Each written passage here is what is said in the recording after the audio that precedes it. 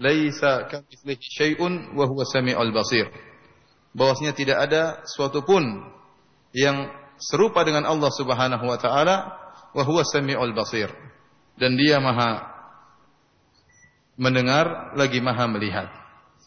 Ayat ini merupakan kaidah penting bagi akidah Ahlus Sunnah Wal Jamaah, bahwasanya kita menafikan adanya suatu pun sifat yang seperti sifat Allah Subhanahu wa taala, namun kita menetapkan Allah punya sifat. Oleh karenanya Allah mengatakan wa huwas samiul basir, Allah Maha mendengar dan Allah Maha melihat. Tentunya mendengarnya Allah tidak sama dengan mendengarnya makhluk, dan melihatnya Allah tidak sama dengan melihatnya makhluk.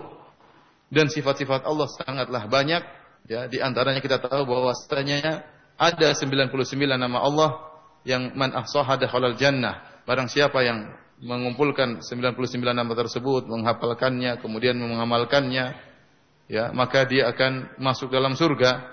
Dan kita tahu bahwasanya setiap nama Allah mengandung sifat.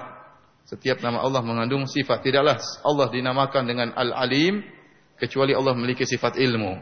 Tidaklah Allah dinamakan dengan Al-Ghafur kecuali Allah memiliki sifat Maha Pengampun, ya. Dan demikianlah sifat-sifat Allah yang lainnya. Inilah akidah Ahlus Sunnah Wal Jamaah. Kita tidak menyamakan sifat Allah dengan sifat makhluk. Kita menetapkan sifat Allah sebagaimana Allah mengabarkannya dalam Al-Quran. Ya, seperti sifat tangan, Allah kabarkan Allah memiliki kedua tangan, dan kita tidak terbetik dalam hati kita tangan Allah sama seperti tangan makhluk. Bagaimana kita mau menyamakan tangan Allah dengan tangan makhluk, sementara Allah Subhanahu wa taala berfirman, "Wa ma qadarullaha haqqa qadrih wal ardu jami'an qabdatuhu yaumal qiyamah was samawati matwiyatun bi yaminih." Mereka tidak mengagungkan Allah sebagaimana mestinya, sementara bumi ini dalam genggaman Allah pada hari kiamat, dan langit-langit dilipat oleh tangan kanan Allah Subhanahu wa taala. Maka maha besar Allah Subhanahu wa taala, maha tinggi sifat-sifatnya, tidak akan sama dengan sifat-sifat makhluk. Jika terbetik dalam hati kita ada kesamaan antara sifat Allah dengan sifat makhluk, maka itu semua dari syaitan. Ingatlah firman Allah Subhanahu wa taala, laisa kamitslihi syai', tidak ada sesuatu pun yang serupa dengan Allah Subhanahu wa taala. Yang sama hanyalah nama, hakikatnya berbeda. Hakikatnya berbeda. Para hadirin dan hadirat yang dirahmati oleh Allah Subhanahu wa taala, adapun ahlul bid'ah, maka akidah mereka dibangun di atas penafian, ya, terhadap sifat-sifat Allah Subhanahu wa taala. Mereka semua sepakat dalam menolak sifat-sifat Allah Subhanahu wa taala, hanya saja tingkatan penolakan mereka bertingkat-tingkat, ya. Ada yang menolak semua seperti Jahmiyah dan Mu'tazilah, ada yang menolak sebagian seperti Kullabiyah dan Asy'ariyah, ya. Dan Asy'ariyah pun terbagi, ada yang menolak sebagian besar, ada yang menolak sebagian kecil, sebagaimana akan kita jelaskan sebagaimana berikut ini. Kita ingatkan bahwasanya ahlul bid'ah, mereka tatkala berbicara tentang Allah Subhanahu wa taala, yang mereka jadikan dalil adalah akal mereka. Berbeda dengan Ahlus Sunnah. Ahlus Sunnah Wal Jamaah sangat paham bahwasanya Allah Subhanahu wa taala tidak mungkin diketahui sifat-sifatnya kecuali dengan pengkhabaran Allah Subhanahu wa taala. Karena kita tahu bahwasanya sesuatu bisa kita mengetahui sifat-sifat dari sesuatu adalah dengan cara melihatnya langsung, atau yang kedua dengan melihat yang semisalnya, atau dengan pengkhabaran dari sumber yang terpercaya. Ya, ini kita ingin mengetahui sifat apapun, ya, kita dengan 3 metode ini, melihat langsung maka kita tahu sifat-sifatnya, atau melihat kita tidak melihat langsung tapi melihat yang semisalnya, maka kita pun tahu, kita bisa menganalogikan, kita bisa mengkias-kiaskan. Dan yang ketiga, kalau cara ketiga adalah dengan pengkhabaran dari sumber yang terpercaya. Kalau kita terapkan tentang Allah Subhanahu wa taala, bagaimanakah sifat-sifat Allah? Maka kita tempuh metode pertama dengan melihat Allah Subhanahu wa taala. Ternyata kita tidak ada yang pernah melihat Allah Subhanahu wa taala. Dan Nabi sallallahu alaihi wasallam pernah bersabda dalam Sahih Muslim, "Ta'allamu annakum lan taraw rabbakum hatta tamutu." Ketahuilah kalian tidak akan bisa melihat Rabb kalian sampai kalian meninggal dunia. Selama kita belum meninggal dunia, kita tidak bakalan bisa melihat Allah Subhanahu wa taala. Sedangkan Nabi adalah manusia termulia di alam semesta ini dan telah mencapai tempat tertinggi di alam semesta ini, di Sidratul Muntaha, di atas langit yang ketujuh. Tatkala ditanya, "Hal ra'aita rabbak?" Apakah kau melihat Rabbmu? Maka Nabi Muhammad SAW mengatakan, "Nurun anna arahu." Ada cahaya, bagaimana saya bisa melihatnya? Maka metode pertama, melihat langsung, tidak bisa kita tempuh. Kita menuju pada metode kedua, yaitu dengan melihat yang semisal dengan Allah. Ini pun tidak mungkin. Karena Allah telah berfirman, "Laisa kamitslihi syai'." Tidak ada yang serupa dengan Allah Subhanahu wa taala, maka kita tidak bisa mengetahui sifat-sifat Allah dengan metode kedua dengan melihat yang semisal dengan Allah karena tidak ada yang semisal dengan Allah Subhanahu wa taala. Adapun metode yang ketiga, ini metode satu-satunya untuk mengetahui sifat-sifat Allah dengan pengkhabaran sumber yang terpercaya. Siapa sumber terpercaya tersebut? Dialah Allah Subhanahu wa taala sendiri. Atau melalui Rasulnya Muhammad sallallahu alaihi wasallam, dia yang telah mengabarkan, dia yang lebih mengetahui tentang dirinya. Dia mengabarkan demikian dan demikian, maka wajib bagi kita untuk mengimani dengan meyakini bahwasanya tidak mampu kita menghayalkan bagaimana sifat-sifat Allah Subhanahu wa taala, karena menghayalkan sifat Allah merupakan cabang dari pembicaraan tentang zat Allah Subhanahu wa taala. Tatkala seorang tidak mampu untuk menghayalkan zat Allah Subhanahu wa taala, maka tidak mampu dia menghayalkan bagaimana tangannya Allah, bagaimana matanya Allah, mustahil. Ya, karena zatnya tidak dia ketahui. Kalau dia ingin menghayalkan bagaimana tangannya Allah, dia harus tahu bagaimana zat Allah Subhanahu wa taala. Maka sungguh aneh ada orang yang kemudian berusaha menghayalkan bagaimana Allah turun ke langit dunia. Pertama, untuk bisa menghayalkan Allah turun ke langit dunia, maka Anda harus tahu tentang zat Allah dan Anda harus tahu tentang hakikat langit. Sedangkan hakikat langit saja Anda tidak tahu, mana ujungnya, mana langit pertama, mana langit kedua, ya, mana lapisan ketiga, mana ujungnya, mana antum tidak tahu, ya. Kemudian apalagi berkaitan dengan zat Allah Subhanahu wa taala. Bagaimana zat Allah? Kemudian Anda tidak tahu dua-duanya, kemudian Anda menghayalkan bagaimana Allah turun ke langit dunia. Ya jelas tidak masuk akal. Oleh karena saya katakan, kita beriman dengan apa yang Allah kabarkan dan Dia yang lebih tahu tentang dirinya sendiri dan Dia telah mengabarkan kepada Rasulnya untuk mengabarkan kepada kita, maka kita benarkan tentang sifat-sifat Allah Subhanahu wa taala tanpa kita membagaimanakannya. Oleh karena itu tatkala Imam Malik rahimahullah ditanya tentang kaifa istawa, bagaimana Allah Subhanahu wa taala beristiwa, maka Imam Malik mengatakan al-istiwa'u ma'lum. Istiwa bersemayam maklum, kita paham maknanya. Wal kaifu majhul. Adapun bagaimana caranya, maka tidak mungkin diketahui. Ya. Wasu'alu anhu bid'ah, dan bertanya tentang bagaimananya merupakan perkara bid'ah. Inilah akidah Ahlus Sunnah Wal Jamaah. Seluruh penetapan sifat-sifat Allah dilandasi dengan dalil Al-Quran maupun Sunnah Nabi Sallallahu Alaihi Wasallam. Ahlul Bid'ah tidak. Ahlul Bid'ah untuk menetapkan Al-Quran dan Sunnah, mereka menjadikan akal mereka sebagai sumber penetapan. Karena mereka mengatakan bahwasanya akal yang telah menunjukkan kepada kita adanya Tuhan. Dengan akal kita membenarkan adanya Tuhan. Dengan akal kita mengetahui bahwasanya Muhammad adalah Rasulullah Sallallahu Alaihi Wasallam. Oleh karenanya kalau ada dalil dari Al-Quran dan Sunnah yang bertentangan dengan akal, maka kita tolak. Ya. Karena akal merupakan sumber hukum. Adapun Al-Quran dan Sunnah merupakan furu' cabang daripada sumber. Inilah logika mereka.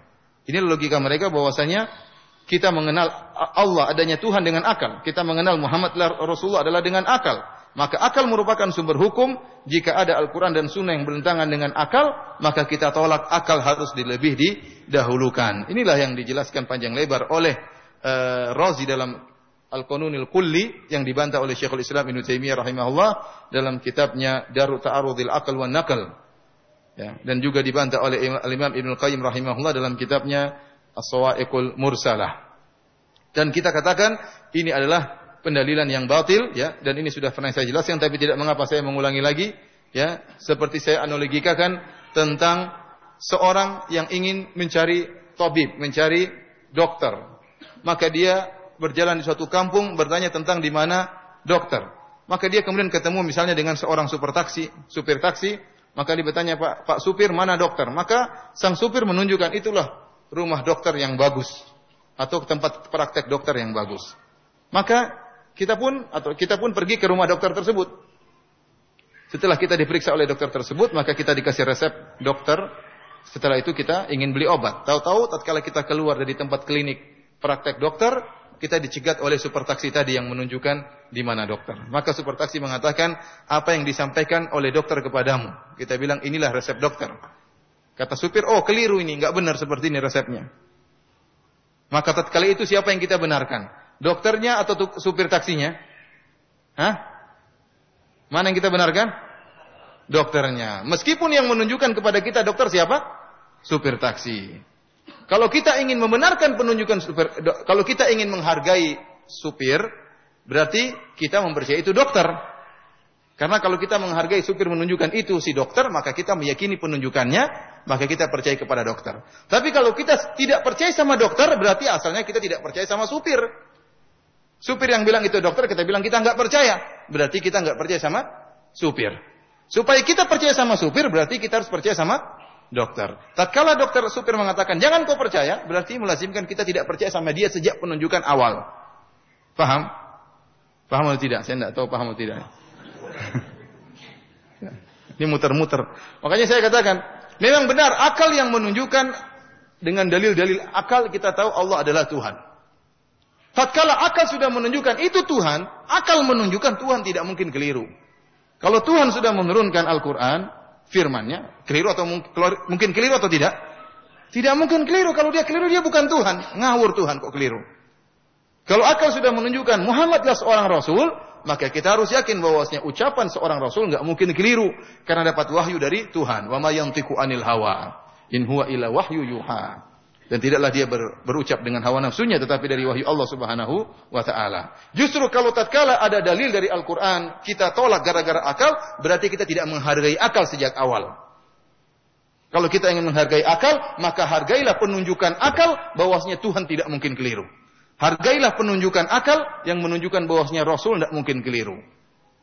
Kalau kita mengatakan Rasul mungkin keliru, Tuhan mungkin keliru, berarti kita nggak percaya sama akal. Kita merendahkan akal sejak awal. Kemudian para hadirin dan hadirat yang dirahmati oleh Allah Subhanahu wa taala. Inilah awal kesalahan dari ahlul bidah, menjadikan, dan ini sepakat baik Jahmiyah, Mu'tazilah, Kullabiyah, Asy'ariyah, ya. Mereka menjadikan akal sebagai patokan utama. Ini kesalahan pertama mereka. Kesalahan kedua mereka menjadikan akal siapa? Kalau kita setuju akal menjadi patokan, lantas akal siapa yang menjadi patokan? Ternyata mereka memilih akalnya orang-orang falasifah. Akalnya Aristoteles dan teman-temannya. Jadi mereka sudah salah dalam dua hal. Pertama, menjadikan akal sebagai sumber hukum, yang jadi sumber hukum utama, adapun dalil merupakan cabang. Yang kedua, menjadikan akal falasifah sebagai patokan. Kita bilang, taruhlah kita setuju dengan Anda wahai ahlul bidah, bahwasanya akal menjadi patokan. Lantas kenapa mesti kita memilih akalnya Aristoteles? Kenapa kita tidak memilih akalnya Abu Bakar atau Umar atau Utsman atau Ali bin Abi Thalib atau para sahabat? Kenapa harus memilih akalnya Aristoteles dan orang-orang falasifah yang tidak percaya dengan agama sama sekali, tidak punya agama sama sekali? Mereka akan mengatakan metode berpikir orang-orang falasifah, metode berpikir yang hebat. Mereka sudah hebat dalam masalah fisika, dalam masalah kimia, dalam masalah biologi, maka akal mereka hebat. Kita bilang enggak jadi masalah. Tatkala mereka berbicara tentang fisika, kimia dan biologi, mereka berpikir berdasarkan apa yang mereka lihat. Tetapi tatkala mereka sudah berbicara tentang Tuhan, maka ini pasti keliru. Karena Tuhan Allah Subhanahu wa taala ada sesuatu yang gaib, adalah sesuatu yang gaib. Dan akal punya keterbatasan. Akal tidak bisa menembus perkara-perkara yang gaib. Barang siapa yang memaksa akalnya untuk berpikir perkara yang gaib, pasti dia keliru. Oleh karena saya katakan akal kita di antara hal yang menunjukkan keterbatasan. Dalam Al-Quran Allah Subhanahu wa taala berfirman, "Yas'alunaka 'anir ruh, qulir ruhu min amri rabbi." Mereka bertanya kepada engkau tentang ruh, katakanlah ruh termasuk dari urusan Allah Subhanahu wa taala. "Wa ma utitum minal ilmi illa qalila." Dan kalian tidak diberi ilmu kecuali cuma sedikit. Kalau kita bertanya tentang hakikat ruh, tidak ada yang bisa tahu. Padahal ruh itu bersama dengan kita. Ruh senantiasa bersama dengan kita. Kalau ada yang tanya bagaimana unsur ruh? Ruh terbuat dari unsur apa? Maka tidak ada yang bisa menjelaskannya. Tidak mampu. Menunjukkan ilmu kita sangat terbatas. Kalau berbicara tentang jin, jin yang sering kita rasakan kehadirannya. Terkadang kita merinding tatkala ada jin sekitar kita. Terkadang kita melihat orang kerasukan jin. Tapi kalau kita tanyakan jin terbuat dari unsur apa? Kita bilang jawab api. Tapi mana bentuknya? Bagaimana api bisa kok bisa masuk dalam tubuh manusia? Bagaimana zatnya? Tidak ada yang bisa tahu. Terus bagaimana hebatnya jin bisa menjelma jadi bentuk hewan, bentuk ini, bentuk manusia, jadi cewek cantik, jadi nenek lampir, jadi mak comblang, mak lampir. Dan yang menakjubkan ikhwan, subhanallah ya, kata orang apa? Setan-setan itu sesuai dengan tingkatan ekonomi suatu negara. Antum kalau lihat setannya orang-orang barat, Masya Allah keren-keren, pakai dasi, keren, Dracula, vampire, keren-keren. Antum lihat setannya orang-orang Cina, keren, pakai baju apa namanya? baju kurung, baju kemudian loncat-loncat. Setan Indonesia, pocong, nggak ada bajunya. Kemudian sendal bolong robek di belakang, rambut keribo, nggak mandi-mandi. Itu setan-setannya orang Indonesia berdasarkan faktor ekonomi. Kasihan. Hanya saya katakan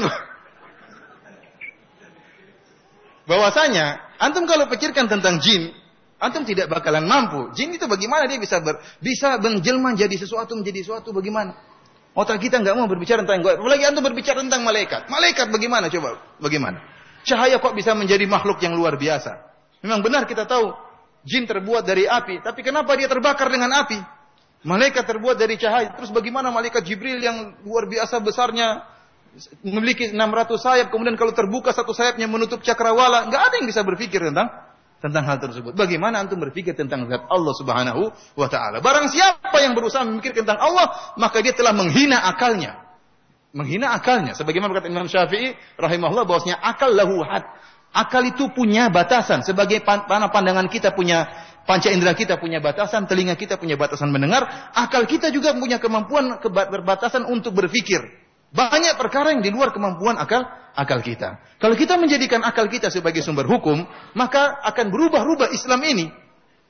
Apa kullama jaa rajulun ajadala min rajulin. Kalau ada setiap kali ada orang lebih pintar berjidal daripada kita, maka kita akan meninggalkan agama mengikuti kehebatan orang tersebut. Akhirnya agama ini tidak ada patokannya. Ada orang lebih pintar, kita ikuti dia. Ada orang lebih pintar, kita ikuti dia. Oleh karena kita katakan bahwasanya ahlul bidah salah dalam dua hal. Pertama, menjadikan akal sebagai sumber hukum. Yang kedua, menentukan falasifah sebagai otak falasifah, akal falasifah sebagai penentu tentang hukum. Sementara orang-orang falasifah, mereka tatkala berbicara tentang Tuhan, tentang Allah Subhanahu wa taala, tentang pencipta, mereka tidak punya dalil. Akal mereka sungguh sangat terbatas. Kita lanjutkan para hadirin yang dirahmati oleh Allah Subhanahu wa taala. Kenapa ahlul bid'ah menolak sifat-sifat Allah Subhanahu wa taala? Ini sudah saya jelaskan pada daurah beberapa tahun yang lalu tatkala kita membahas tentang tesis yang saya tulis. Namun saya ingin ringkaskan pada malam hari ini. Kita jelaskan bahwasanya orang-orang ahlul bid'ah, di antaranya Asy'ariyah, kemudian dan yang lainnya, mereka konsentrasi mereka adalah pada masalah tauhid rububiyah. Mereka tujuan utama mereka adalah tauhid rububiyah untuk menentukan adanya Tuhan. Dan mereka punya cara untuk menentukan Tuhan. Cara untuk menentukan Tuhan, untuk mengetahui adanya Tuhan atau tidak, dengan kata mereka namanya nazar. Dengan mengamati.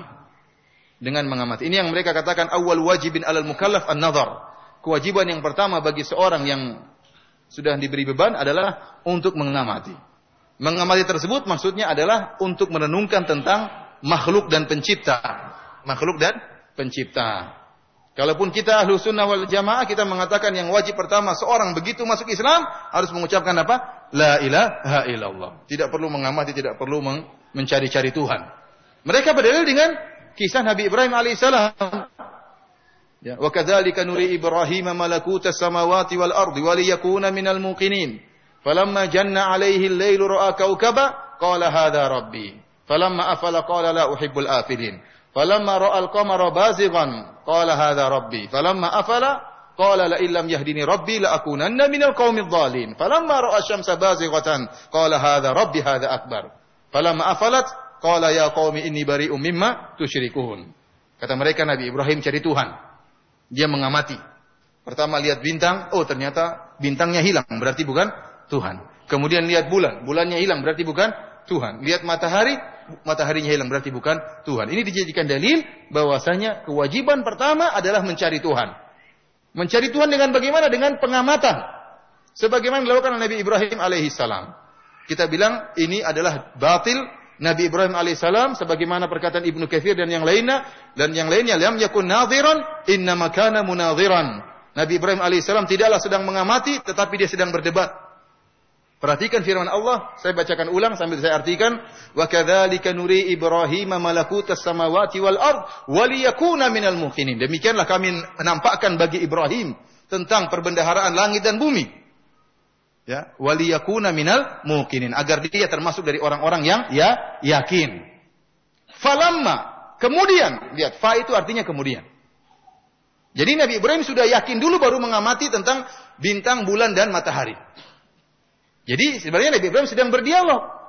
Pura-pura melihat bulan sebagaimana Nabi Ibrahim tatkala ditanya, siapa yang menghancurkan patung? Dia mengatakan bal fa'aluhu kabiruhum hadza. Yang hancurkan patung-patung yang gede. Kalau enggak percaya tanya mereka, kalau mereka bisa ngomong, ini yang gede yang hancurkan. Ini dalam rangka berdialog untuk membuka otak mereka, untuk membuka cakrawala berpikir mereka. Maka Nabi Ibrahim sudah percaya dulu waliyakuna minal mukminin. Allah menampakkan makhluk-makhluk Allah yang luar biasa, maka Nabi Ibrahim pun yakin. Falamma janna alaihi lailu ra'a kaukaba. Tatkala tiba malam hari, Nabi Ibrahim melihat bintang. Falamma afala, tatkala bintang tersebut hilang, Nabi Ibrahim mengatakan, "Innilah uhibbul afilin." Aku tidak suka yang hilang. Ini Tuhan tidak, kok Tuhan muncul sekali kemudian hilang. Ini enggak pantas jadi Tuhan. Lanjutkan lagi. Falamma ra'al qamara bazigan. Tatkala Nabi Ibrahim melihat rembulan terbit, qala hadza rabbi. Ini di hadapan kaumnya, dia ingin mereka berpikir. Karena di kaumnya ada yang menyembah bintang, ada yang menyembah bulan, ada yang menyembah apa? Matahari. Falamma ra'al qamara bazigan. Tatkala dia melihat rembulan terbit, dia mengatakan hadza rabbi, ini Tuhanku. Falamma afala qala la illam yahdini rabbi la akunanna minal qaumidh dhalin. Dia mengatakan tatkala rembulan terbenam, maka dia mengatakan kalau bukan karena Allah memberi petunjuk kepadaku, maka aku termasuk orang-orang yang sesat. Berarti sudah dapat hidayah belum? Sudah. Dia bilang kalau bukan karena Allah berikan petunjuk kepadaku, maka aku akan menyembah rembulan ini. La akunanna minal qaumidh dhalin. Falamma ra'a asy-syamsa bazighah, tatkala dia melihat matahari terbit, dia mengatakan ini ya Tuhanku.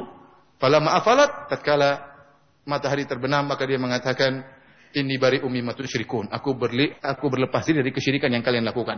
Ini Nabi Ibrahim bukan sedang mencari Tuhan, tetapi dia sedang berdialog dengan apa? Kaumnya, supaya mereka mau berpikir bahwasanya apa yang mereka sembah itu bukan Tuhan. Ini dijadikan dalil oleh orang-orang Asy'ariyah tentang kewajiban pertama seorang adalah mengamati.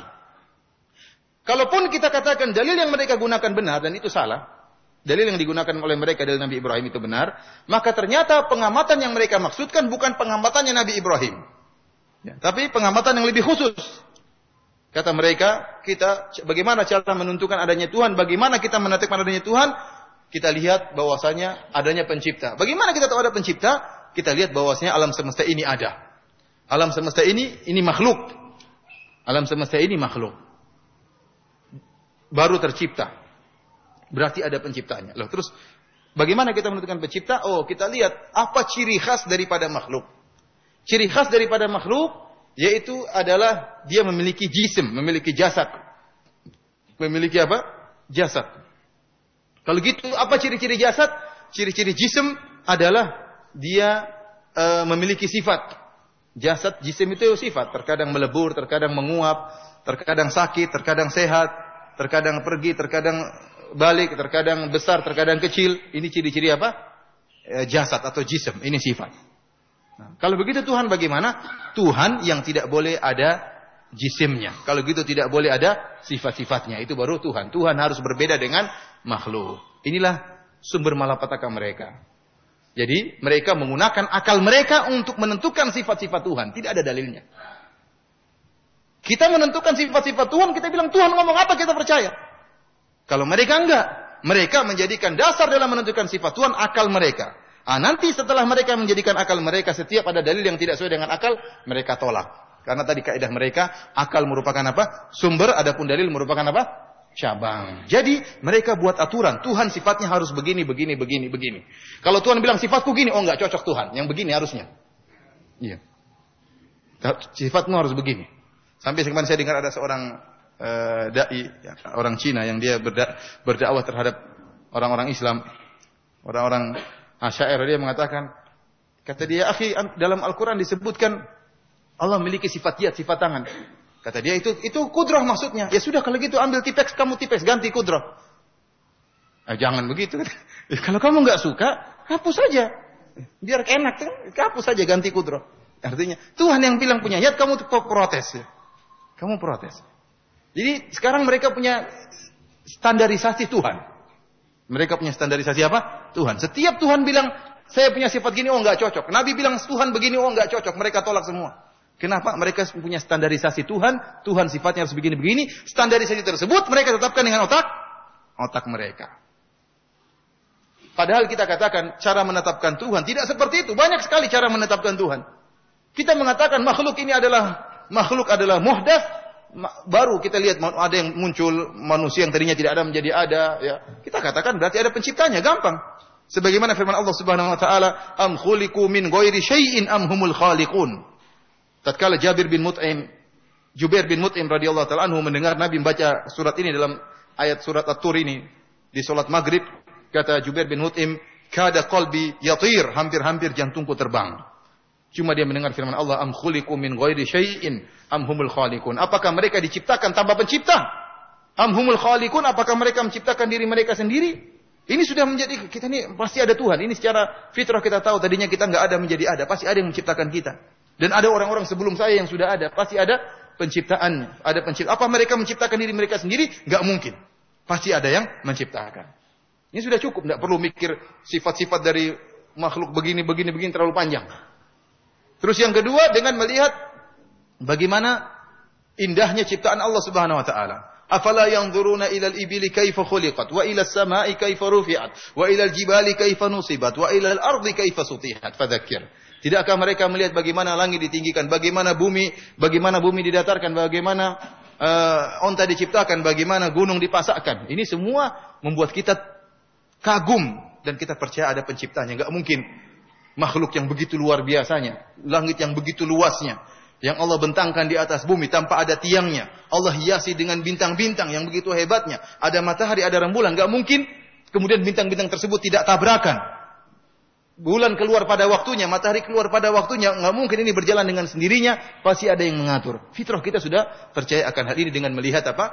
Makhluk-makhluk Allah Subhanahu wa taala, kita sudah yakin adanya Tuhan. Kata para ulama juga, contohnya juga dengan melihat mukjizat. Kalau seorang hidup di zaman Anbiya, zaman Nabi, kemudian melihat ada mukjizat, dia yakin ini adalah dari Tuhan. Kenapa? Karena mukjizat maksudnya apa? Khariqul adah. Artinya mukjizat adalah sesuatu yang melanggar sunnatullah, melanggar aturan alam. Seperti tatkala Nabi Ibrahim alaihissalam dibakar dengan api, ternyata apinya justru bikin dingin. Api harusnya membakar, aturan alam seperti itu. Ternyata api membuat dingin. Tidak ada yang bisa merubah aturan itu kecuali pencipta aturan itu sendiri. Dialah Allah Subhanahu wa taala. Oleh karenanya mukjizat menunjukkan adanya pengatur. Kenapa? Karena aturan ini kok bisa dirubah? Berarti yang merubahnya adalah yang mengatur itu sendiri. Pencetus aturan itu, dialah yang bisa merubah aturan itu adalah Tuhan Allah Subhanahu wa taala. Tidak perlu pakai kaedah-kaedah tadi, kalau begini maka begini panjang lebar.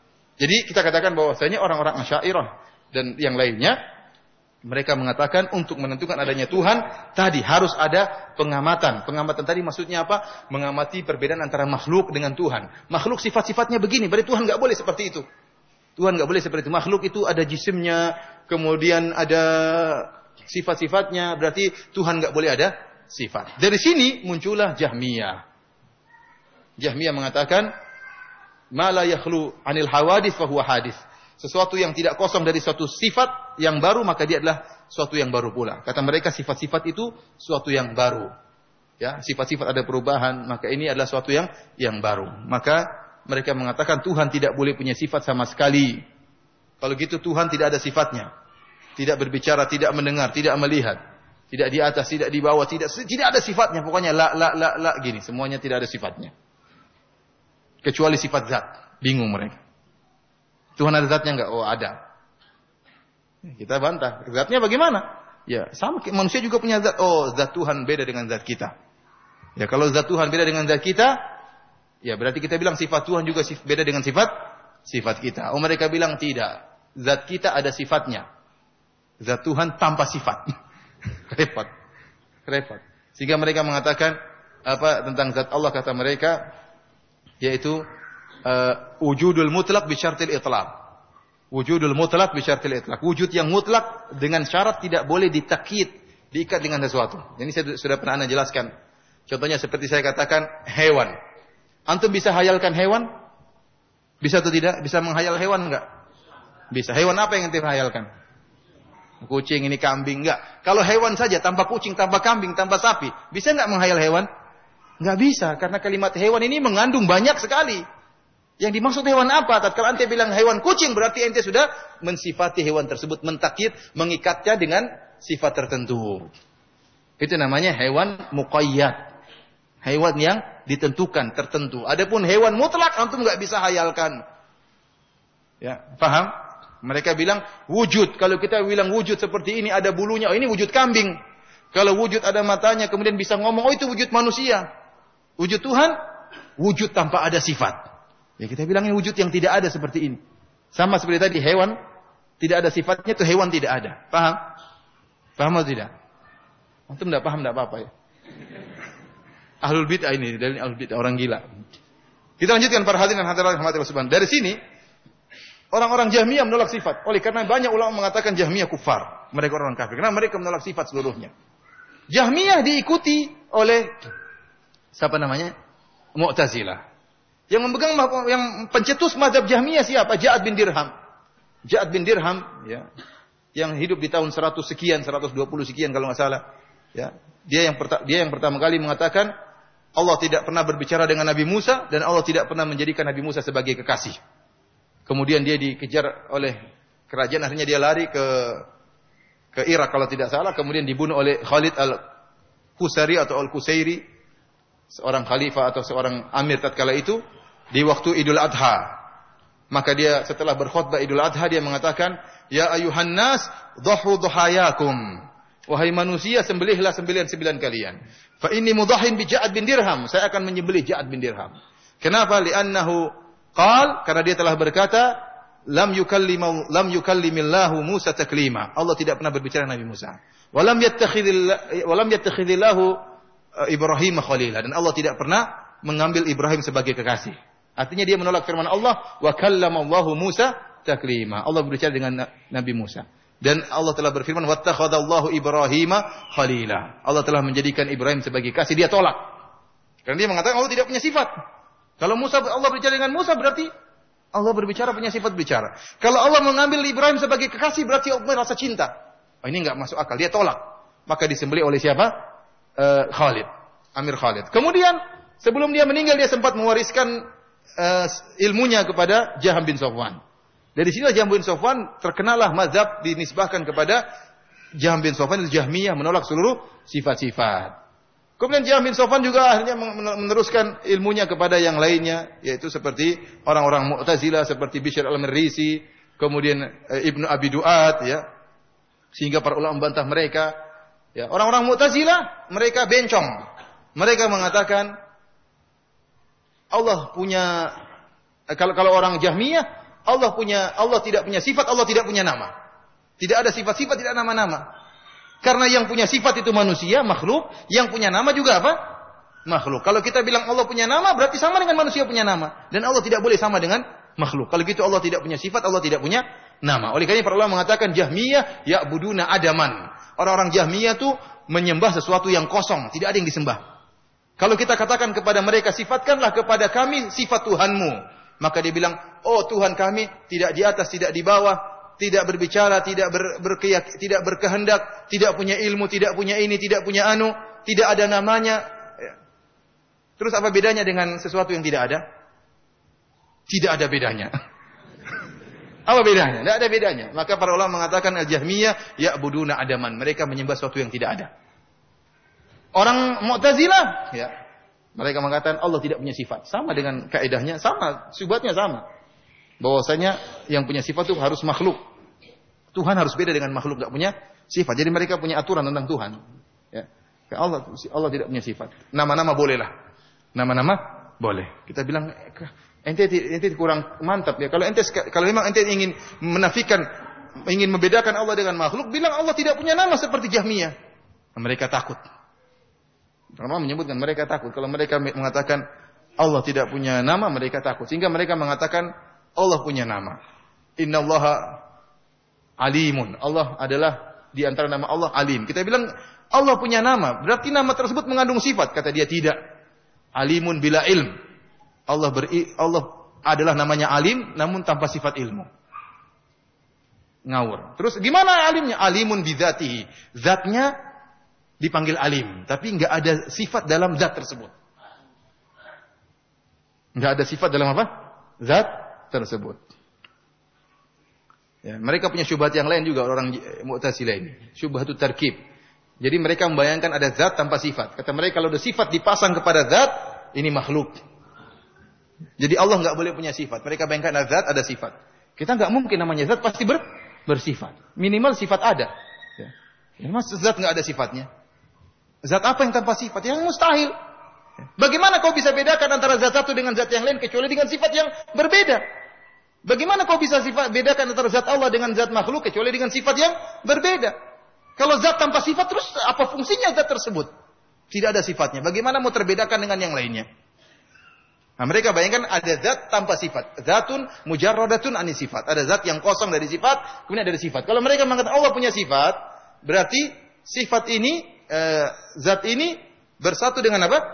Sifat. Tatkala bersatu dengan sifat, berarti ini tersusun. Yang tersusun itu makhluk, berarti butuh yang menyusun. Paham? Berarti ada zat lain yang menyusun. Kemudian dia butuh kepada susunan yang lain. Ada A kita gabungkan dengan B. Berarti A butuh dengan B. Oh A nggak boleh jadi Tuhan kalau gitu. Kenapa dia butuh kepada B? B juga nggak boleh jadi Tuhan. Berarti B butuh kepada A. Makanya mereka mengatakan, kalau kita mengatakan Allah dan sifat-sifatnya qadim, sejak zaman azali ada zatnya, ada sifat-sifatnya, berarti melazimkan adanya banyak Tuhan. Berarti zat Tuhan, sifat ini Tuhan, sifat ini Tuhan, sifat ini Tuhan. Ini syirik kata mereka. Otak mereka nggak beres. Antum paham cara berpikir mereka? Kali ini antum nggak paham. Paham tidak? Paham ya? Insya Allah. Jadi demikianlah cara berpikir mereka. Jadi Mu'tazilah menolak seluruh sifat kecuali nama-nama. Datanglah kullabiyah. Kullabiyah. Dia menyatakan bahwasanya sifat-sifat Allah ada dua.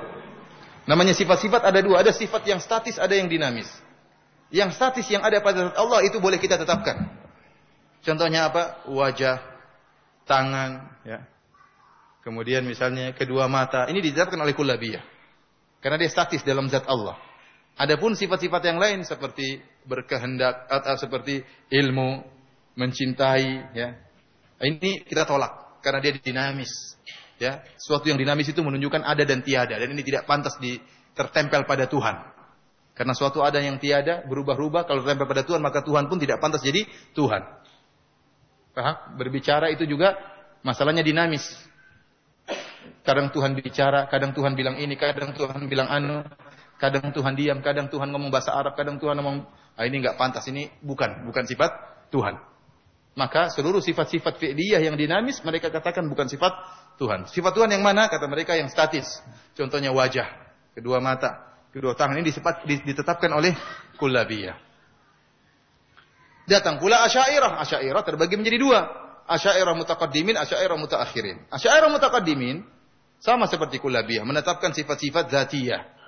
Berkaitan dengan zat. Kata dia ini bukan sifat yang berkaitan dengan kehendak, tapi dia selalu ada, statis bersama Allah Subhanahu wa taala, azali bersama Allah, sejak bersama Allah. Tadi wajah, kedua mata dan tangan dan yang lainnya. Zat.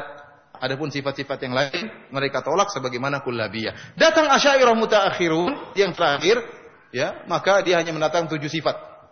7 sifat tersebut apa? Berbicara, kemudian iradah, kemudian apa? Mendengar, melihat, kemudian apa? Ada 7. Ilmu, hidup, apalagi satu? Ada 7.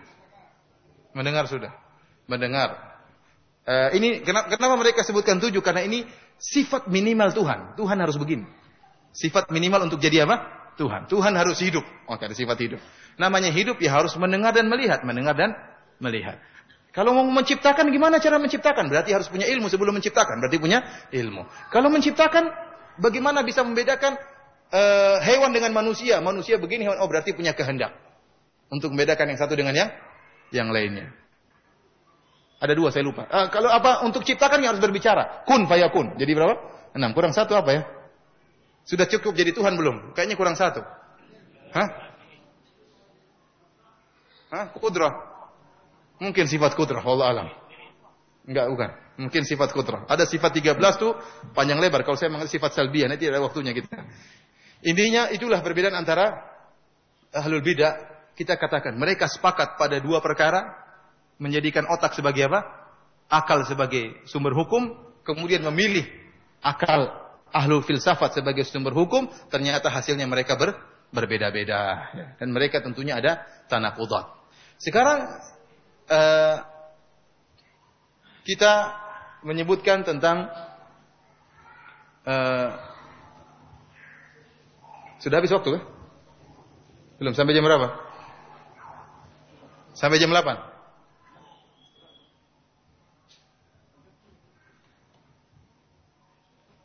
Baik, saya mau masuk berbicara tentang sifatul kalam sekarang. Ya, sifatul kalam. Sebelumnya, ya, tentunya dua kaidah penting yang disebut oleh Syekh Islam Taimiyah ini supaya antum tidak terkena syubhat. Yang pertama kita katakan al-kalam fi dzat kal kalam fi sifat. Berbicara tentang zat sama dengan berbicara tentang sifat. Kalau antum tidak tahu bagaimana zat Allah, maka sifatnya lebih lagi antum tidak tahu. Ya, kalau ada orang mengatakan antum tetapkan sifat wajah, kita bilang iya sifat wajah. Berarti wajah Allah enggak, saya enggak tahu wajah Allah. Ya. Kamu tahu enggak zatnya? Ya enggak tahu. Kalau kamu enggak tahu zatnya, gimana mau tahu sifatnya? Yang penting kita bilang Allah punya wajah, Allah punya kedua tangan, bagaimananya kita tidak tahu. Kemudian kaidah yang kedua disebut oleh Syekh Islam Taimiyah, al-kalam fi ba'dhi sifat kal kalam fil ba'dil akhar. Pembicaraan tentang sebagian sifat sama dengan pembicaraan tentang sifat-sifat yang lain. Ini untuk membantah orang yang menetapkan sebagian sifat dan menolak sebagian sifat. Contohnya orang-orang Asy'ariyah, mereka menetapkan misalnya sifat iradah. Kita bilang iradah atau sifat mendengar dan melihat. Kita bilang manusia juga mendengar dan melihat. Kata mereka enggak. Mendengarnya Allah beda dengan mendengarnya manusia. Melihatnya Allah berbeda dengan melihatnya manusia. Kita bilang demikian juga. Wajah Allah tidak sama dengan wajah manusia. Ya, kedua tangan Allah tidak sama dengan kedua tangan manusia. Tidak sama. Ya. Kalau kamu mengatakan sifat ini tidak sama, kita mengatakan sifat-sifat yang lain pun tidak sama. Maka ini dua kaidah yang sangat penting yang dijelaskan oleh Syekh Islam Taimiyah. Pembicaraan tentang zat sama dengan pembicaraan tentang sifat. Pembicaraan tentang sebagian sifat sama dengan kaidah pembicaraan tentang sifat-sifat yang lain. Sekarang kita berbicara tentang Al-Quran. Ikhwani fillah wa fiddin azanillahu ayyakum.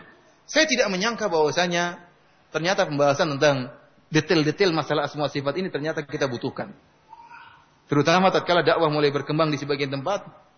Kemudian ada majelis ulama di tempat tersebut. Kemudian mengatakan barang siapa yang menyatakan Al-Quran terdiri dari huruf dan suara, maka dia sesat. Dan barang siapa yang menyatakan Allah berada di atas arsy, maka dia sesat.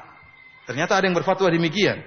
Ya, ini menunjukkan kita harus menjelaskan kepada masyarakat ya bagaimana akidah yang benar, akidah yang dibangun di atas Al-Quran dan Sunnah, bukan akidah yang dibangun di atas akal.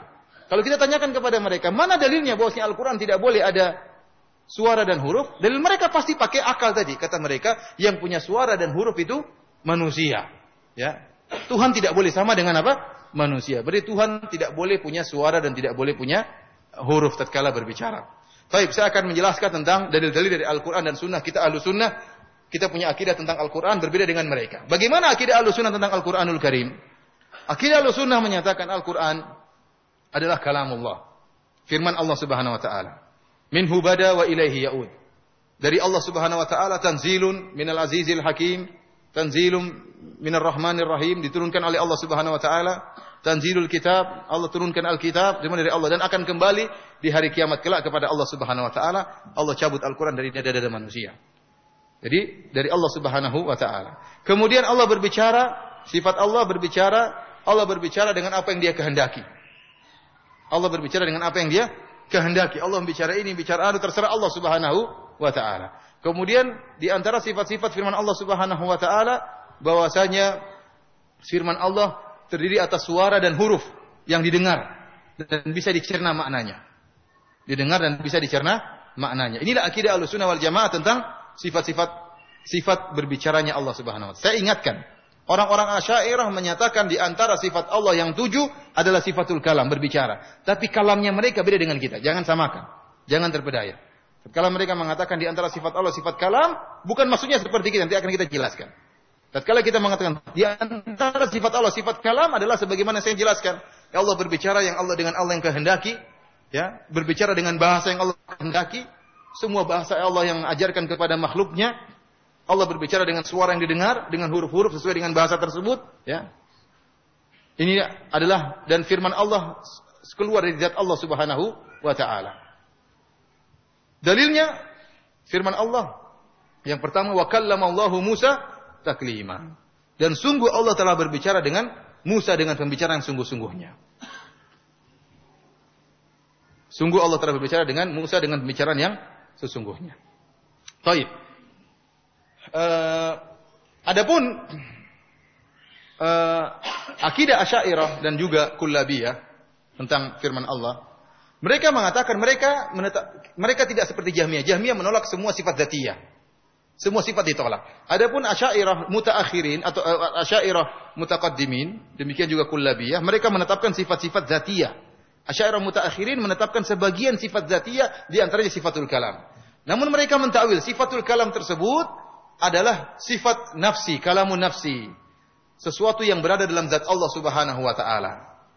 Kemudian Allah tidak berbicara dengan suara dan huruf. Tetapi Nabi Muhammadlah yang mentakbir. Jadi Allah ada makna dalam diri Allah, ada suatu makna dalam diri Allah. Datang Nabi Muhammad sallallahu alaihi wasallam mengungkapkan makna tersebut dalam bahasa Arab.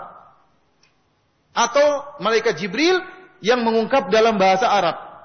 Oleh karenanya mereka mengatakan Al-Qur'an yang kita baca ini bukan kalamullah, tetapi dia adalah ungkapan atau ibarat dari firman Allah Subhanahu wa taala.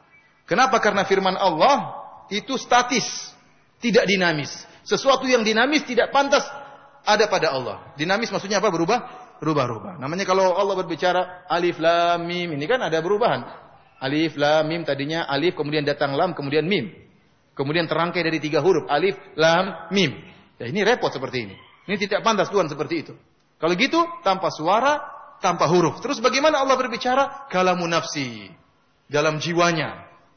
Terus ditafsirkan oleh Jibril Allah atau oleh Muhammad dalam bentuk apa? Al-Quran bahasa Arab. Jadi mereka meyakini apa yang dibaca kita ini bukanlah firman Allah. Maka mereka berani mengatakan Al-Quran firman Allah tanpa ada huruf dan tanpa ada suara. Ini akidah yang berbahaya. Inilah mengatakan Al-Quran ini makhluk. Inilah akidah yang diingkari oleh para a'immah. Di antaranya Imam Ahmad. Yang mengatakan Al-Quran kalamullah ghairu makhluk. Al-Quran adalah firman Allah dan bukan makhluk. Mereka mengatakan Al-Quran ibarat dari kalamullah. Kalamullahnya bukan makhluk, Al-Qurannya makhluk. Kenapa? Karena Al-Quran merupakan ibarat dari Muhammad. Dan Muhammad manusia, ibarat dia juga apa? Makhluk. Paham? Ini akidah yang sebenarnya diingkari oleh banyak ulama. Ya.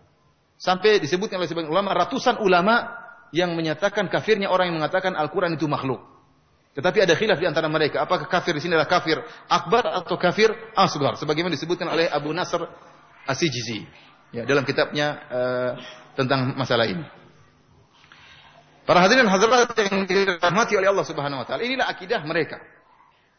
Baik, oleh karenanya seluruh ayat yang berbicara tentang ada sifat Allah berbicara, seluruh ayat yang menyebutkan tentang sifat Allah berfirman berbicara, mereka takwilkan. Contohnya firman Allah yang pertama, wa kallamallahu Musa taklima. Allah berbicara kepada Nabi Musa dengan suatu pembicaraan. Tidaklah disebutkan masdar ta'kid taklima. Ya, kita tahu bahasa Arab, taklima ini adalah masdar untuk maf'ul mutlak, untuk menekankan bahwasanya benar-benar Allah berbicara dengan Nabi Musa alaihissalam. Kata mereka maksudnya taklima adalah ifhaman. Bahwasanya Allah menjadikan Nabi Musa paham. Allah menjadikan Nabi Musa paham, namun Allah tidak berbicara. Baik. Kita kembali kepada keyakinan Asy'ariyah tentang firman Allah. Kata mereka firman Allah kalamun nafsi. Kalau diungkapkan, dia satu kesatuan, tidak boleh terbagi-bagi. Kapan ada pembagian maka bukan dari kalam, bukan sifat Allah. Sifat Allah tidak boleh terbagi-bagi. La yatajazza wa la yataba'ad, tidak terbagi-bagi. Kalau alif, lam, mim ini terbagi-bagi, ada huruf alif, ada lam, ada mim. Surat Ikhlas, kemudian surat Qul a'udzu birabbil falaq, Qul a'udzu birabbin nas, ini terbagi-bagi. Ini bukan kalam Allah. Baik, kalau begitu bagaimana? Kalam Allah kalam nafsi. Kalau diungkapkan dengan bahasa Arab jadi Al-Qur'an. Kalau diungkapkan dengan bahasa Syriani jadi Injil. Kalau diungkapkan dengan bahasa Ibrani jadi Taurat. Ini perkataan mereka. Kelaziman. Dan ini mereka ungkapkan. Dan ini kelaziman dari perkataan mereka. Bahwasanya seluruh kitab-kitab itu hanya ungkapan dari bahasa jiwa Allah Subhanahu wa ta'ala. Maka kita bantah, kita bilang. Kalau memang ya, Allah itu bahasanya firman Allah itu suatu. Jadi firman Allah menurut mereka seperti tangan. Tangan tidak pernah berubah. Statis. Paham? Dan tidak bisa terbagi-bagi. Kita bilang ini perkataan yang tidak masuk akal. Kalau memang Al-Quran itu adalah terjemahan dari bahasa jiwa Allah, Kalau Taurat adalah terjemahan dari bahasa jiwa Allah, kalau Injil merupakan terjemahan dari bahasa jiwa Allah, berarti harusnya Al-Quran sama dengan Injil, sama dengan Taurat. Tidak ada bedanya. Harusnya sama. Kemudian kita tanya lagi, bagaimana dengan firman Allah? Wa kallamallahu Musa taklima. Allah sungguh-sungguh berbicara dengan Nabi Musa, kata mereka, maksudnya Allah menjadikan Nabi Musa paham. Toyib, kita terima. Itu artinya Nabi Musa paham. Kita tanya sama mereka, Nabi Musa paham sebagian firman Allah atau seluruh firman Allah? Nah, mereka kalau bilang sebagian, mau kafir mereka. Karena firman Allah tidak boleh terbagi-bagi. Iya. Kalau dia bilang Nabi Musa mengatai seluruh firman Allah, ini Nabi Musa sama dengan Allah kalau begitu. Paham? Bingung mereka. Mereka tidak bisa jawab. Mereka tidak bisa jawab. Baik. Di antara dalil bahwasanya Al-Quran, firman Allah bisa didengar, Allah mengatakan, "Fastami' lima yuha." Dengarkanlah tentang apa yang diwahyukan kepadamu, wahai Musa. Inni anallahu la ilaha illa ana fa'budni wa aqimis salata li dzikri. Dengarkanlah, berarti firman Allah sesuatu yang bisa didengar.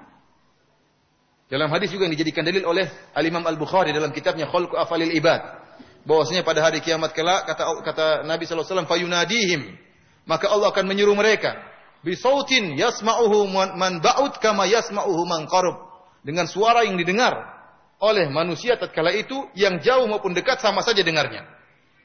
Kata Imam Bukhari, ini dalil bahwasanya firman Allah didengar, namun tidak sama dengan perkataan manusia yang jauh dengarnya beda dengan yang dekat. Di antara perbedaan antara firman Allah atau kalam Allah dengan kalam makhluk, kalam Allah didengar dengan sama. Jika Allah berkehendak semuanya mendengar dengan pendengaran yang sama, yang dekat maupun jauh mendengar dengan pendengaran yang sama.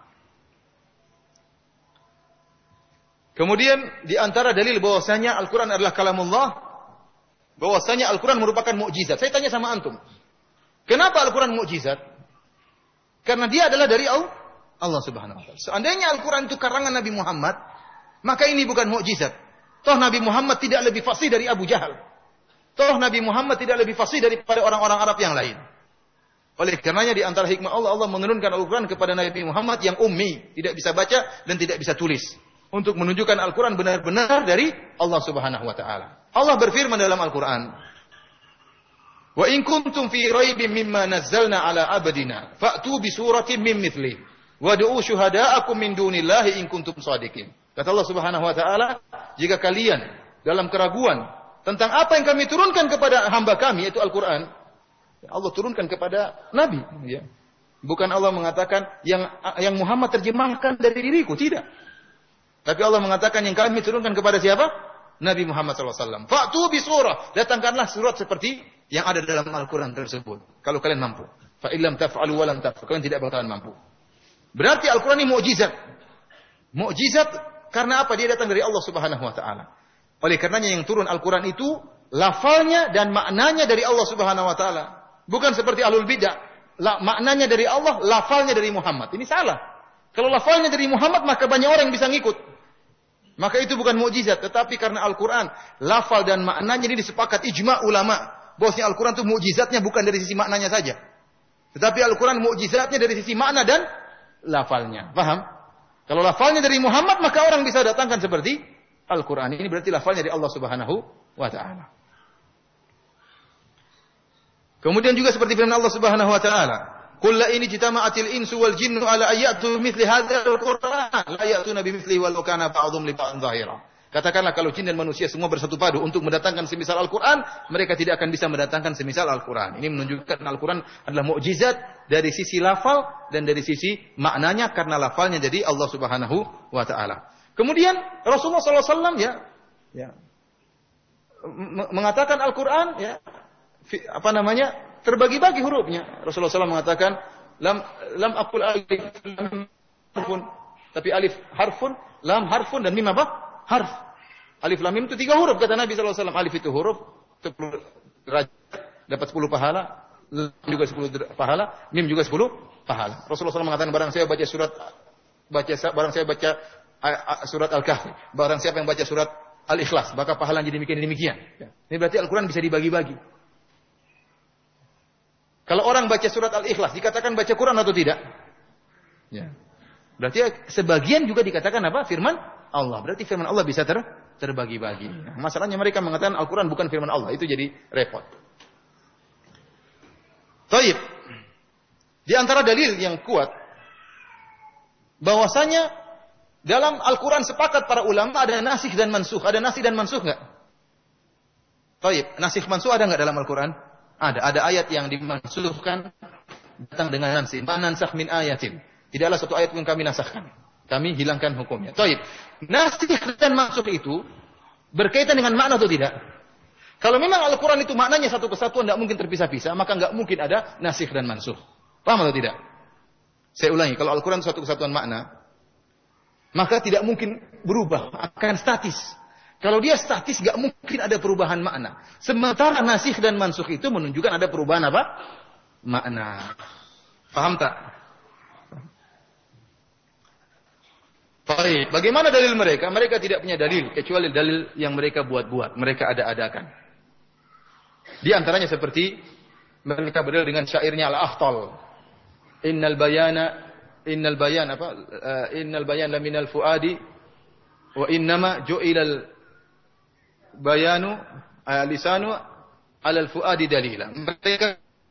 Mereka bilang innal kalama. Bukan innal bayan, tapi mereka rubah innal kalama la minal fuadi, bahwasanya perkataan itu dari hati. Wa innama ju'ilal lisanu alal fuadi alal kalami dalila, dan dijadikan lisan itu bagi perkataan dalam hati sebagai petunjuk. Jadi kata mereka ini perkataan Ahtal, syair yang menunjukkan bahwasanya dalam hati ini perkataan bisa dalam hati. Adapun lisan hanyalah petunjuk dari pembicaraan yang ada dalam hati. Kata mereka innal kalama la fil fuadi. Sungguhnya pembicaraan itu dalam hati. Adapun lisan itu dijadikan dalil sebagai pembicaraan dalam hati. Ini syair Ahtal. Syair seorang penyair yang diperselisihkan dia muslim atau Nasrani. Kemudian aneh orang-orang Asy'ariyah, mereka menolak hadis-hadis ahad dalam masalah akidah. Hadis ahad mereka tolak. Sementara ini syair bukan hadis. Kok dijadikan dalil untuk apa? Untuk akidah. Aneh. Dan mereka menolak. Semua penduduk di dunia ini sepakat namanya bicara itu bagaimana sih? Bicara itu pakai suara atau tidak? Kalau ada orang bisu berbicara atau tidak? Tidaklah. Kalau dia nggak ngomong, dia bilang tidak berbicara. Namanya pembicaraan harus dengan apa? Dengan lafal. Beda kalau pembicaraan jiwa ya lain. Tapi kalau kalimat berbicara itu harus ada lafal dan suaranya. Kalau ada orang misalnya, kalau dalam hati sudah dianggap bicara. Misalnya ada orang mengatakan, saya tidak akan berbicara selama seminggu. Kemudian dalam hati dia ngomong, aduh saya menyesal. Ini dia batal atau tidak sumpahnya? Tidak batal, kenapa? Dia belum ngomong. Kapan dia batal? Kalau dia ngomong dengan lisan. Tapi kalau dalam hatinya, maka tidak jadi mengapa. Kita tahu bahwasanya berbicara membatalkan sholat. Taib, kalau ada orang, Allahu Akbar, kemudian dalam hati, aduh nanti malam saya makan apa? Batal nggak sholatnya? Enggak, karena tidak diucapkan. Paham? Tidak diucapkan. Jadi yang disebut dengan pembicaraan itu sesuatu yang diucapkan. Ini kesepakatan seluruh umat manusia. Namanya berbicara. Jadi makanya waktu Asy'ari membantah Asy'ariyah, mereka mengatakan seluruh umat di dunia bersepakat bahwasanya namanya pembicaraan adalah dengan lafal dan suara. Kecuali orang-orang Kullabiyah dan Asy'ariyah, mereka membuat bid'ah dalam istilah, kata mereka namanya berbicara dalam hati. Jadi ini tidak benar. Tidak benar dalam bahasa dan dalam urf juga tidak benar. Dalam urf juga tidak benar. Di antara dalil yang mereka katakan, kata mereka, firman Allah wa yaquluna fi anfusihim laula yu'adzibuna Allahu bima naqul. Dan mereka berbicara dalam hati mereka. Kita bilang iya, pembicaraan dalam hati boleh. Tapi kalau dikatakan berbicara secara mutlak, maka yang tidak dipahami, tidak ada yang dipahami dari kalimat berbicara secara mutlak kecuali dengan lafal dan suara. Tapi kalau kita berbicara dalam hati, berbicara dalam mimpi, ya ini lain, namanya pembicaraan yang ditentukan, bicara dalam hati. Ini ada dalam bahasa Arab. Tapi kalau sekedar berbicara tanpa ada tulisan di hati, maka semua orang memahami yang dimaksud dengan berbicara adalah dengan lisan dan kata-kata. Seperti juga firman Allah Subhanahu wa taala, fa asarraha Yusufu fi nafsihi wa lam yubdiha lakum. Qala antum syarrun makana. Maka Nabi Yusuf pun menyembunyikannya dalam hatinya. Ini wajar pembicaraan dalam hati. Oleh karena dalam hadis yang disepakati oleh para ulama, Rasulullah SAW mengatakan, "Innallaha tajawaza li an ummati ma haddatsat bihi anfusuha ma lam tatakallam atau ta'mal bihi. Sungguhnya Allah Subhanahu wa taala memaafkan bagi umatku apa yang terbetik dalam hati mereka sebelum dibicarakan. Berarti yang terbetik lain dengan yang diucapkan. Kalau sudah diucapkan baru ada hukumannya atau dikerjakan. Hanya sekedar terlintas di hati tidak dihukum oleh Allah Subhanahu wa taala. Para hadirin rahmati oleh Subhanahu wa taala, barang siapa yang mengatakan bahwasanya Al-Qur'an itu adalah ibarat dari Nabi Muhammad ataupun ibarat dari malaikat Jibril, maka dia sama seperti perkataannya Walid ibn al-Mughirah yang mencela Al-Qur'an dan mengatakan in hadza illa qaulul bashar. Ini hanyalah perkataan manusia. Berarti benar enggak perkataan Walid bin Mughirah? Al-Qur'an ini perkataan manusia. Menurut Asy'ariyah benar atau tidak? Benar. In hadza illa qaulul bashar. Ini Al-Qur'an ini hanyalah perkataan manusia. Perkataan Muhammad maksud dia. Ini Pak karangan Muhammad. Kalau menurut Asy'ariyah berarti benar. Kenapa? Maknanya dari Allah tapi yang rangkai adalah Nabi Muhammad. Ini sama perkataan dengan Walid ibn Mughirah. Ini bertentangan dengan akidah Ahlus Sunnah Wal Jamaah yang telah disepakati oleh para ulama, seluruh ulama, Imam Syafi'i, Imam Malik, Imam Abu Hanifah dan yang lainnya, mereka mengatakan Al-Qur'an kalamullah ghairu makhluk. Al-Qur'an adalah kalamullah, bukan makhluk. Dan saya tanya sama antum, seluruh manusia di alam semesta ini kalau dibilang Al-Qur'an, yang dimaksud adalah kalamun nafsinya Allah atau Al-Qur'an yang kita baca? Hah? Inna anzalnahu Qur'anan Arabiyyan. Kami menjadikan Al-Qur'an bahasa Arab. Yang dimaksud bahasa jiwa Allah ataukah yang kita baca? Yang kita baca. Sehingga tatkala para ulama mengatakan Al-Qur'an kalamullah ghairu makhluk, Al-Qur'an adalah kalamullah bukan makhluk, adalah Al-Qur'an yang kita baca firman Allah Subhanahu wa taala. Ya, bukan makhluk. Sementara orang Asy'ariyah mengatakan yang bukan makhluk kalamun nafsi, adapun Al-Qur'annya makhluk. Karangan Muhammad atau siapa? Jibril. Dan ini adalah pendapat yang sesat ya, dan akhirnya dimanfaatkan oleh orang-orang liberal. Sebagaimana saya dapati dalam buku-buku mereka, mereka mengatakan, ya sehingga antum jangan heran. Tatkala saya terkadang terfikirkan, kok bisa ada orang liberal mengatakan bahwasanya nikah sejenis itu halal, tidak mengapa. Sementara di dalam Al-Qur'an disebutkan bagaimana Nabi Lut, ya kaum Nabi Lut dimurkai oleh Allah karena mempraktikkan homoseksual. Bagi saya tidak heran, karena terlalu banyak syubhat di kepala mereka. Di antara syubhat tersebut, mereka mengatakan Al-Qur'an itu diturunkan oleh Allah untuk mencapai kemaslahatan umat. Jadi Al-Quran hanyalah sarana untuk mencapai kemaslahatan manusia. Maka di zaman Nabi Lut, wajar Allah haramkan homoseksual karena itu tidak baik di zaman tersebut. Ya, kalau zaman sekarang bisa berubah hukum. Inilah kenapa kita katakan bahwasanya Al-Quran itu cocok dengan segala zaman. Artinya bisa dirubah-rubah maksud mereka. Kalau kita enggak, Al-Quran cocok dengan segala zaman, zaman harus nurut sama Al-Quran. Mereka balik Al-Quran dikatakan cocok dengan segala zaman, artinya bisa fleksibel. Karena Al-Quran merupakan sarana untuk mencapai apa? Kemaslahatan. Bahkan mereka mengatakan jangan lihat kemaslahatan Tuhan terus. Lihat maslahat manusia juga. Anda baca ini orang gila. Tuhan tidak perlu dibela katanya. Tidak usah dipikirkan kemaslahatan Tuhan. Pikir maslahat manusia. Kalau haram-haramkan zina, haram-haramkan homoseksual, nanti ribut. Kasihan orang itu gimana cara melampiaskan hawa nafsunya. Nanti enggak kasihan. Artinya ribut. Orang seperti ini tidak akan sadar kecuali kalau suaminya ternyata suka sama cowok lain. Baru dia sadar. Atau anak perempuannya ingin dinikahi sama perempuan lain. Nah ini baru dia sadar. Anak saya kayak gini. Ya. Amin atau tidak? Baik. Yang kedua, di antaranya yang saya baca, mereka mengatakan Al-Quran itu, jadi begini kata mereka, syubhat mereka. Allah itu berbicara tidak dengan bahasa. Allah tidak punya bahasa kata mereka.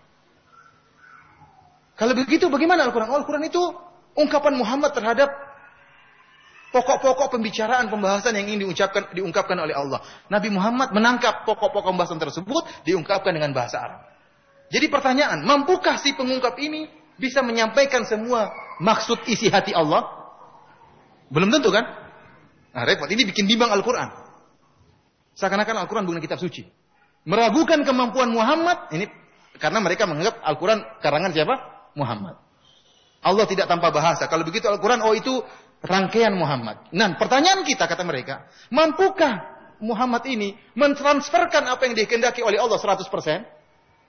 Ini pertama. Yang kedua, pengungkapan Muhammad terhadap kehendak Allah 100% terus. Kalaulah 100%, itu pun di zaman itu.